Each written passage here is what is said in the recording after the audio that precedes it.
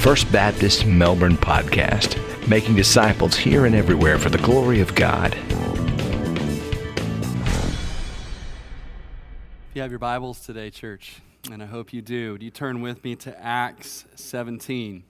Acts 17. We have been walking with Paul on what we now call his second missionary journey. In our story today, Paul takes the message of Jesus into the ancient city of Athens. Now, by the time that Paul came to Athens in the 1st century A.D., the city was, as one person put it, in the afternoon of her glory. The real golden years for Athens was about 400 to 500 years before Paul got there. But still, even in Paul's day, Athens was a sight to behold. Impressive temples and beautiful architecture were everywhere. Athens was still the cultural and intellectual center of the Roman Empire. After all, this was the city where the philosophers Plato, Aristotle, and before them Socrates were from. And so what would the intellectual elites in Athens think of this man, Paul of Tarsus, and the message that he would bring them about a Jewish carpenter? Well, let's read and find out. Acts 17, starting in verse 16. Word of God says, "Now while Paul waited for Silas and Timothy to join him in Athens, his spirit was provoked within him when he saw that the city was given over to idols. Therefore he reasoned in the synagogue with the Jews and with the Gentile worshipers, and in the marketplace daily with those who happened to be there. Then certain Epicurean and Stoic philosophers encountered him, and some said, 'What does this babbler want to say?' Others said, 'He seems to be a proclaimer of foreign gods,' because he preached to them Jesus and the resurrection. And they took him and brought him to the Areopagus, saying, 'May we know what this new doctrine is of which you speak? For you're bringing some strange things to our ears. Therefore, we want to know what these things mean.' For all the Athenians and the foreigners who were there spent their time in nothing else but either to tell or to hear some new thing." Verse 22, "Then Paul stood in the midst of the Areopagus and said, 'Men of Athens, I perceive that in all things you are very religious. For as I was passing through and considering the objects of your worship, I even found an altar with this inscription, "To the unknown God."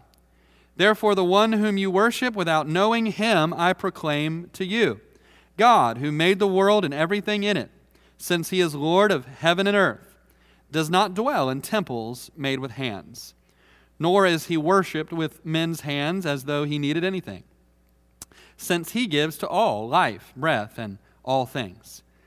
And he has made from one blood every nation of men to dwell on all the face of the earth, and has determined their pre-appointed times and the boundaries of their dwellings, so that they should seek the Lord, in the hope that they might grope for him and find him, though he is not far from each one of us. For in him we live and move and have our being, as also some of your own poets have said, for we are also his offspring. Therefore, since we are the offspring of God, we ought not to think that the divine nature is like gold or silver or stone, something shaped by art and man's devising. Truly, these times of ignorance God overlooked, but now commands all men everywhere to repent, because he has appointed a day on which he will judge the world in righteousness by the man whom he has ordained. He has given assurance of this to all by raising him from the dead." And when they heard of the resurrection of the dead, some mocked, while others said, "We will hear you again on this matter." So Paul departed from among them. However, some men joined him and believed, among them Dionysius the Areopagite, a woman named Damaris, and others with them. Let's pray. Father, we thank you for this time that you've given us now to read your perfect word, Father, to hear it, to study it. Lord, we pray in these moments that your Holy Spirit would drive this word into our hearts, that not only may we believe it, but Father, may we be faithful to share it with those who are around us. We ask it in the name of Jesus. Amen. We've called this series Jesus in Times Square because in the same way that Paul took the message of Jesus to his culture, we are called to take the message of Jesus to our culture. He preached in cities like Corinth and Ephesus, and here in Athens. We're called to preach in Times Square in New York and in other cities around the country, but especially here in Melbourne and Palm Bay, where he has placed us. And so how do we do that? What can we learn from the Apostle Paul from this day in history when he walked into the ancient city of Athens almost 2,000 years ago? I think there's an awful lot that we can learn from this text, but for the sake of time today, let's just think about three. First off, to preach Jesus in our culture, in our Times Square, we must be perceptive about our culture. We must be perceptive about our culture. Certainly when Paul walked into Athens, he was spiritually perceptive. He saw the city of Athens through different eyes than most people did. And that caused him to act differently. It caused him to speak differently. Bible teacher John Stott put it this way. He said, "We do not speak like Paul because we do not feel like Paul. And this is because we do not see like Paul." If we want to speak like Paul, if we want to carry the message of Jesus to our culture the same way that Paul did, it starts with seeing the world around us the way that Paul saw his. And again, that means seeing it through spiritually perceptive eyes. When most people saw Athens, what captured their attention was what I alluded to earlier, the beautiful architecture, the magnificent temples, the beautiful sculptures, the art. It was enough to take your breath away. And I'm sure Paul saw all of that and in a sense appreciated the artistic beauty of it. But verse 16 says there was something else that really caught his attention. There was something that he knew, he perceived was underlying everything that he was looking at. Look in verse 16 again. It says, "Now while Paul waited for them in Athens, his spirit was provoked within him when he saw that the city was given over to idols." Given over there means to be full, even to the point of overflowing. Athens was overflowing with idols. One has said that there were more than 30,000 idols in ancient Athens. And that just counts the public statues that were tucked away in just about every crevice of the city. Every family would have had another idol or statue in their own home, which would have even been added to that number. One person famously said it was easier to meet an idol than to meet a man when you walk down the streets of Athens. And that's what Paul saw. That's what caught his attention, the rampant idolatry, the false worship of pseudo-gods that had gripped the heart of the city that he was walking around in. We'll come back to it in a minute, but what he saw broke his heart. But this is where we need to remember, church, that we are living in Athens now. There is no difference from our culture today and Athens back then. We're living in Athens, first of all, because like in Athens, we have idols everywhere. Our idols just have different names. We may not have statues in our houses to Zeus or to Bacchus or to Athena or to any of the others, but we have other things in our culture that we are indeed worshiping. Other things that we are bowing down to, other things that we are giving our life to. The idols in our culture, the things we're bowing down to are things like money and success and fame and pleasure and sex and material comfort and security and sports and Netflix and on and on and on it goes. Every heart of every American that does not have Christ on the throne is being ruled right now by another substitute God. Every person who right now is not looking to Christ to save them is looking to something else to save them, is looking to some other functional Savior that they believe will bring them satisfaction and joy and purpose and meaning in life. And so again, we're in Athens too. We have idols everywhere if we are able to perceive them. But also we're in Athens because we also have many philosophies around us that are arrayed against the truth. In Athens, the worldwide center of philosophy, certainly Paul encountered some other philosophies, and by the way, they were not philosophies that were especially warm to the message that Paul was preaching. Paul went into the Jewish synagogue and preached there. Then it says he went out into the agora, to the marketplace, talked with people that he met on the street about the Lord. And when he was there, verse 18 says, a few different groups of philosophers heard what Paul was doing and tracked him down. Look at verse 18. It says, then certain Epicurean and Stoic philosophers encountered him. And some said, what does this babbler want to say? Others said, he seems to be a proclaimer of foreign gods because he preached to them Jesus and the resurrection. So there's two schools of philosophical thought that are mentioned in that verse, the Epicureans and the Stoics. Now these two schools of philosophy were radically different from one another. The Epicureans were materialists who believed that our bodies dissolve after death. They believed in the Greek pantheon of gods, but they felt like, the gods are removed from us. They're pretty much indifferent to whatever we do down here. And so they embraced a philosophy of hedonism. Their idea was do whatever feels good to you.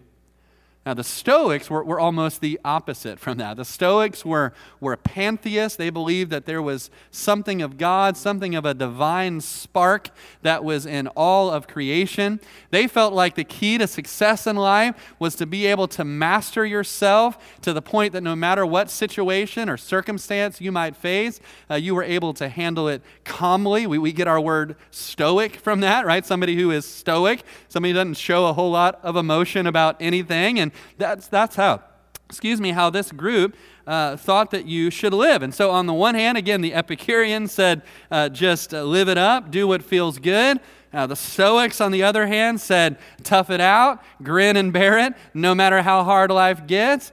And I think you can tell neither one of those philosophies gives you a whole lot of hope.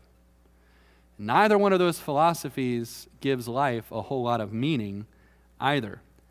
And yet, despite the obvious deficiencies in their philosophical systems, these learned Athenian philosophers were making fun of the Apostle Paul. They called him a babbler there in verse 18, and the word babbler is a word that literally means a seed picker. They were describing Paul as a little stupid chicken that was just going around on the ground, picking up little seeds with his beak. And they were saying he doesn't have any original ideas of his own. He's just picking up little seeds that other people have dropped. He's kind of throwing them all in his basket. It's just a hodgepodge of ideas that doesn't really hold together. It isn't really coherent. He's just an amateur philosopher. That's what they were saying. But it's important to see this and to take this in, that when Paul walked into the city of Athens and began to share with people about Christ, he was not encountering people who were just a blank slate. He wasn't meeting people who said, well, we don't believe anything right now, so we're just all ears, Paul. Tell us about Jesus. No, that's not the case at all. He was encountering people who already had a belief system. He was encountering people who already had a worldview, and it was a worldview that in many ways was diametrically opposed to the message that Paul was preaching. In church, we need to see the same thing is happening today. When we share with our friends and we share with our neighbors about Christ, we're not sharing with people who are just a blank slate. We are sharing with people who already have a worldview. And there are so many different worldviews in our culture and philosophical systems in our culture that have lifted themselves up against the message of Christ. You might meet someone, a friend of yours, who has the philosophy of secular humanism, even if they wouldn't define for you what that means. They might have the philosophy of materialism or hedonism or universalism or political activism, which for many people has almost taken on a religious fervor today. Or it may be some combination of these different philosophies that they've thrown together and mixed in their minds. We live in an age where many people would not even like on that last slide, that last point where the word truth is capitalized. Because many people in our culture today would say, no, every person has their own truth with a lowercase t. It's my truth and your truth. But it's arrogant for anybody to even claim that they could possibly know the truth with a capital T. That's the philosophy of our day, isn't it? And we live in Athens also, where there are many philosophies arrayed against Christ, arrayed against the truth, where we as evangelicals will be seen in much the same light Paul was seen, as an uninformed little seed picker. We live where idols are everywhere. We live where philosophies are arrayed against the truth. And of course, we also live where, sadly, God is unknown to most people. In a minute, we'll talk about that idol that had the inscription to the unknown God and how Paul uses that. But we need to recognize that in America today, God is largely unknown. It's unknown to most of our neighbors. And how tragic that is, how sad that is, that the God who made us, that the God who died to save us, that the God who rose again for us is unknown to so many of our friends and neighbors and coworkers and even some of our family members. And the reason that so many people around us do not have hope is that they simply do not know God. And so when we see that, when God gives us that spiritual perception to see what is really going on in our culture, when we see our culture the way that Paul saw his, hopefully we'll also feel the way that Paul felt. That's the second thing we need to see. Hopefully we'll also be provoked in our spirit.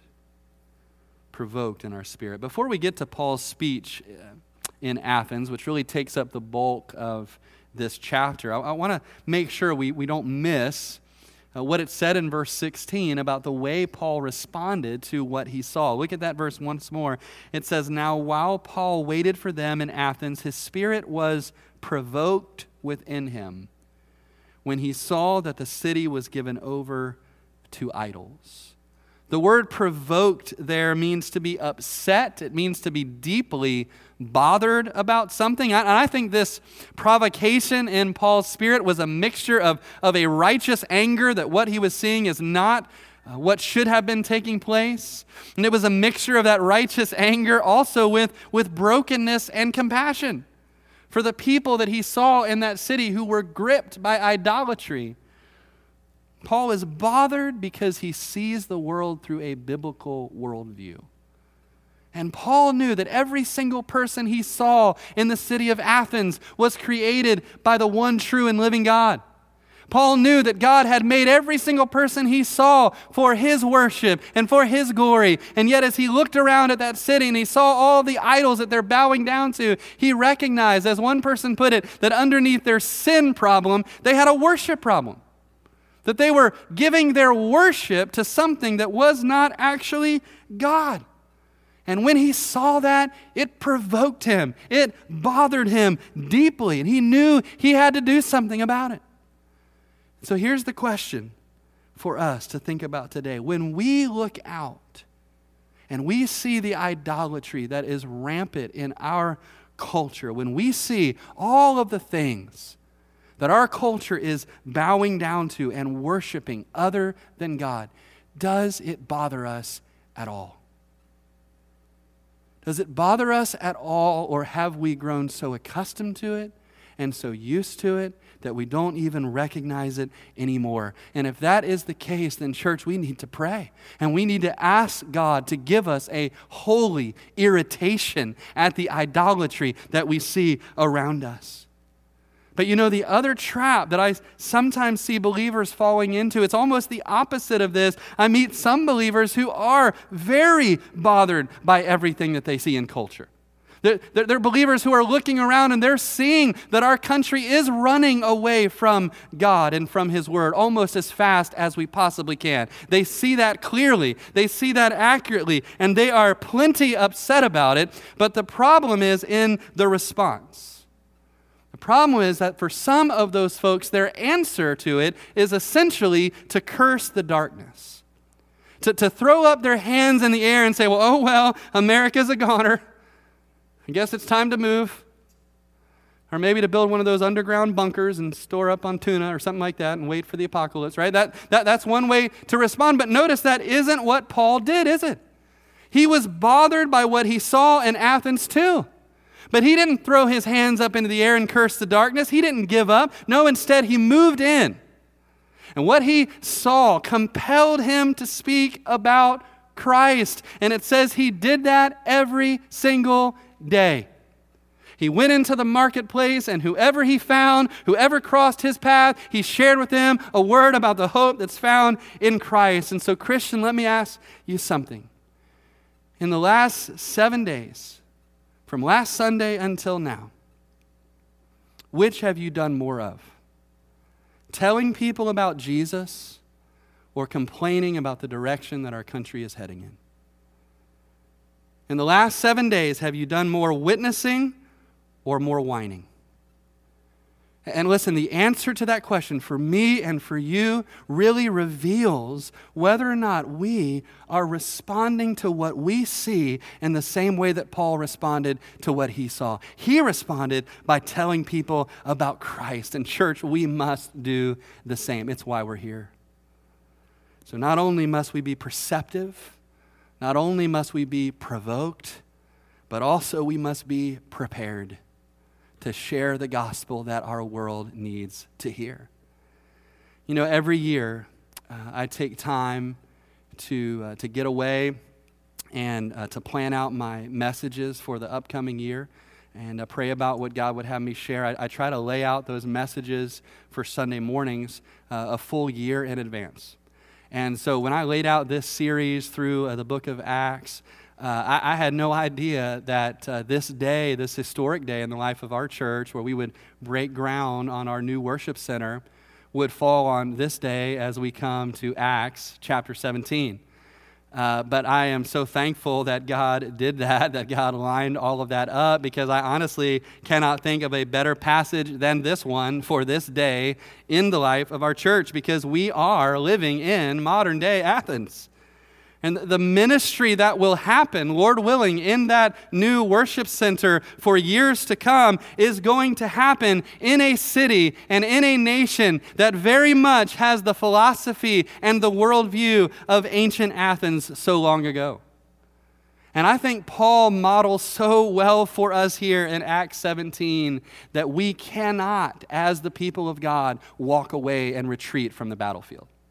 We cannot abdicate the role that God has given us in the public square. No, we must continue to press in. We must continue to engage with our neighbors in the hope of the Lord and to share that with them. And we need to be prepared, I believe, to share with our neighbors very much in a similar fashion to the way the Apostle Paul shares here in ancient Athens.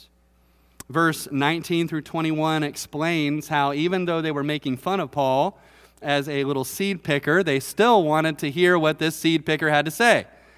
And verse 21 tells us why that is. It's because these guys, they didn't go to football games, they didn't go to baseball games, and their national pastime was sitting around and talking about philosophy. That's what verse 21 says. They could do that all day. They could sit around and talk about ideas. And so here they had some new ideas. And so they took Paul and they took him, it says, to the Areopagus. Now, the Areopagus was both a place in the city of Athens and a group of people. And most likely here it refers to both. Paul was being given an opportunity to share in front of this group of men, 30 men, that were the philosophical elites in the city of Athens, known as the Areopagus. By the way, this is the same group that 800 years before this, their predecessors, put Socrates on trial, if you remember that. Now the Apostle Paul is standing in front of this group 800 years later, their successors. But he also was most likely giving this speech on the Areopagus, this hill that is named for Ares, the Greek god of war. If you're reading from the King James Version, you might read the word Mars Hill there, and that's because the Roman equivalent of Ares, the Roman god of war, is Mars. And so here is Paul standing on Mars Hill, speaking to the Areopagus. If you can picture it in your mind, right above his head where he was speaking would have been the rest of the Acropolis with the Parthenon sitting there, right? And we still have the ruins. Even the ruins of the Parthenon are beautiful and breathtaking to behold. Imagine when it was in the height of its splendor. Paul was standing just below that on this little hill known as Mars Hill, speaking to the Areopagus. This is where he gave this famous address in verses 22 to verse 34. With a couple of minutes that we have left, we won't be able to walk through every word of every line, but there are a few lessons that we need to take away today about how Paul shared. Because again, we're living in modern day Athens, and we need to learn to share the gospel in much the same way that Paul does here. And so first off, like Paul, let's find common ground. Common ground, what some might call an opener. I alluded earlier to what Paul's opener was, but you see it there in the first verses of his speech. Verses 22 and 23 it says, "Then Paul stood in the midst of the Areopagus and said, 'Men of Athens, I perceive that in all things you are very religious. For I was passing through and considering the objects of your worship. I even found an altar with this inscription, to the unknown God.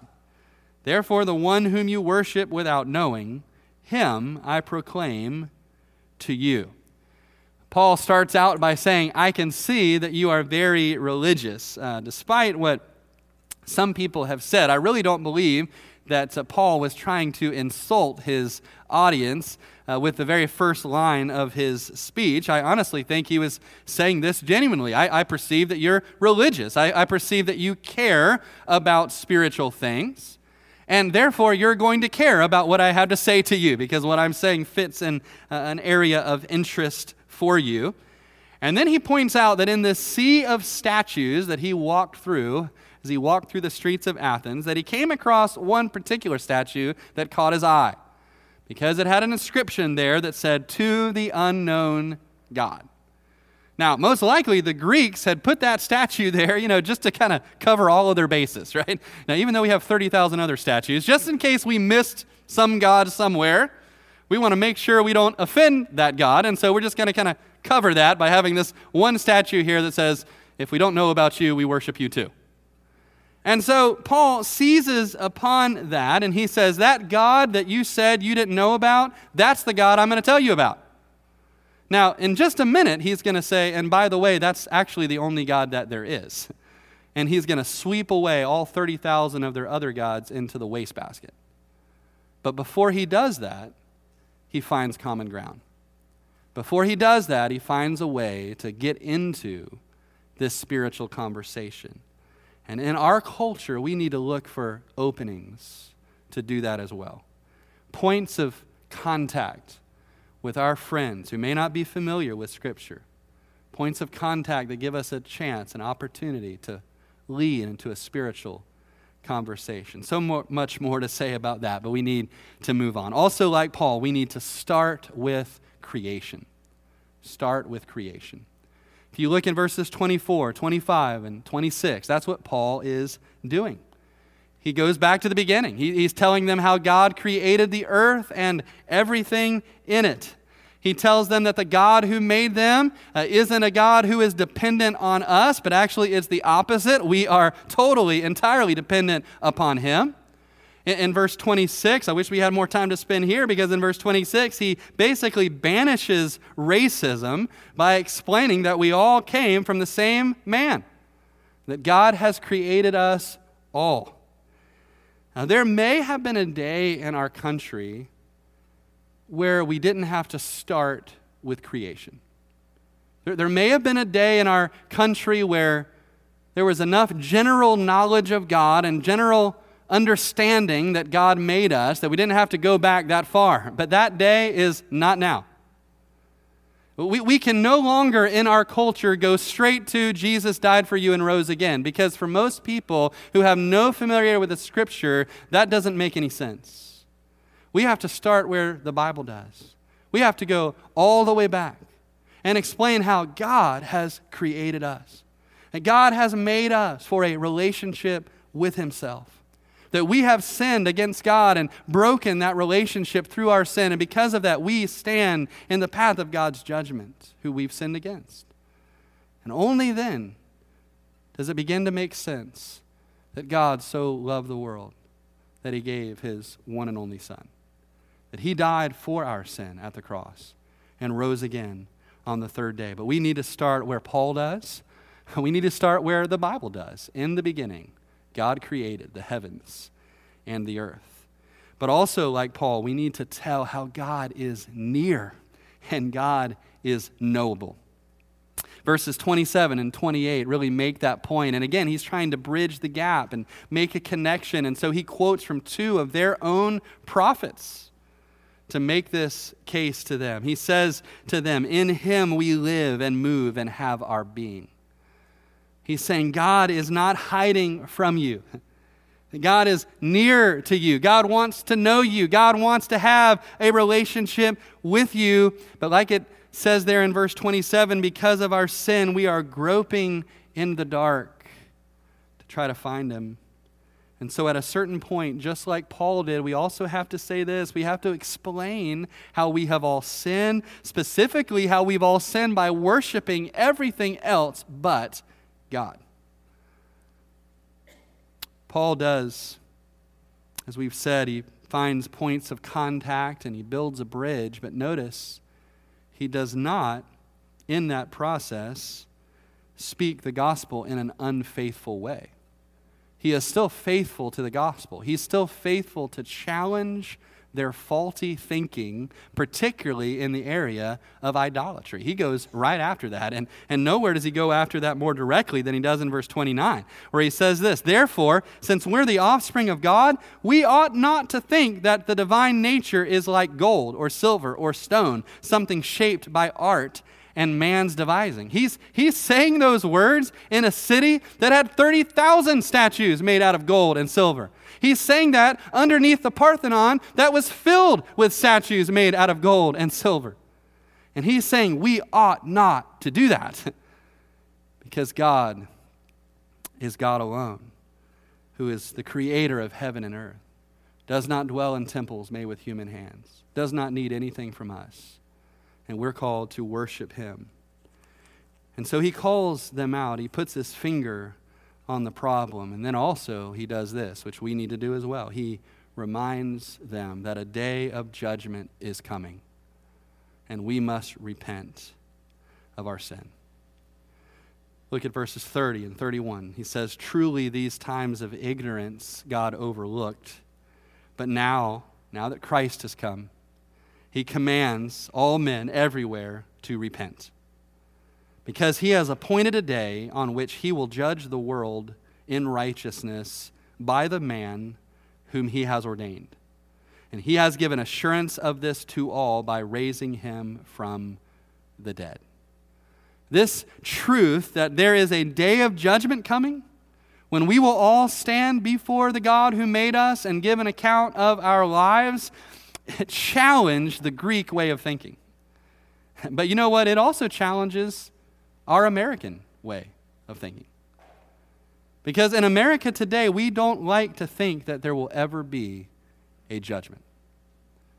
We don't like to think there will ever be a day that we'll stand and give an account of our lives to God. We like to think that God will one day allow everyone into heaven, no matter what they believe, no matter what they've done. But the Bible says otherwise.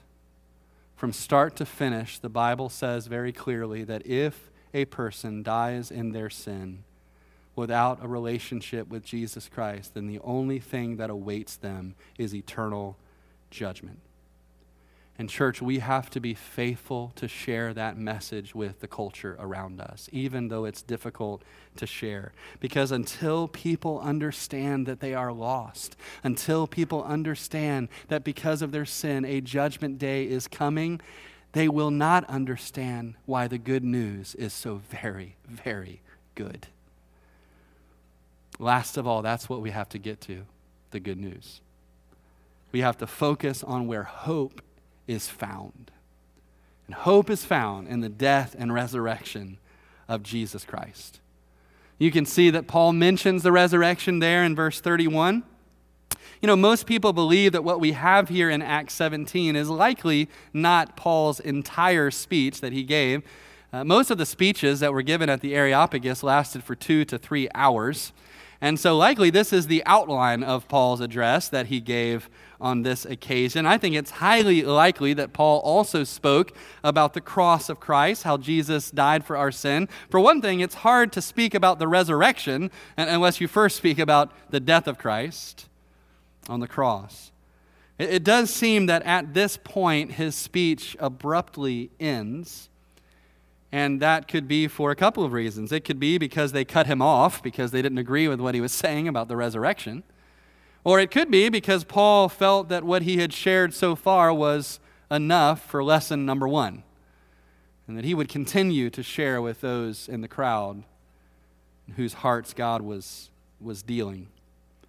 But eventually, notice, Paul got to Jesus. And we have to get to Jesus too, because it's only in the name of Jesus that salvation is found. The reaction to Paul's speech this day in Athens was a mixed reaction, right? It says some people mocked him. Some people said, we want to hear a little bit more about this. But verse 34 says some people believed, including one of the 30 members of the Areopagite, a man named Dionysius, some others as well.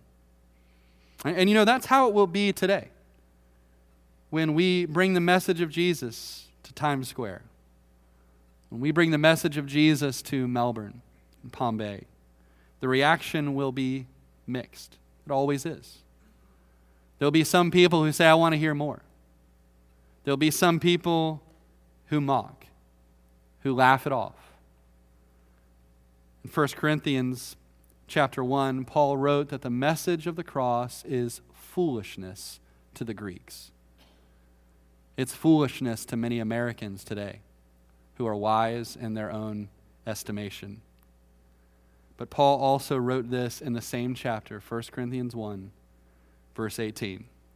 For the message of the cross is foolishness to those who are perishing, but to us who are being saved, it is the power of God. Church, would you stand with me?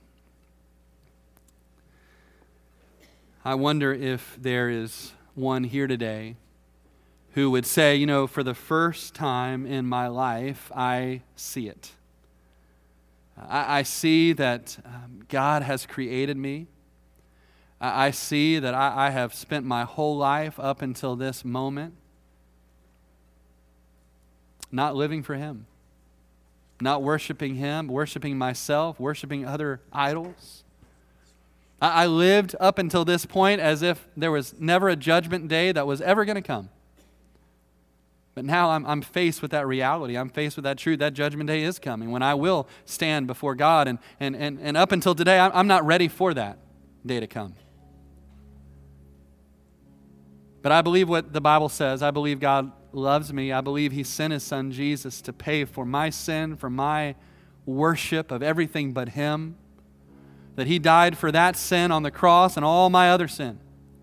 That He rose again on the third day. And because He did, life is available to me. Forgiveness is available to me. Peace and hope and joy are available to me. Purpose and meaning in life are available to me that I can't find anywhere else. I can only find it in knowing the God who created me and put me on this planet.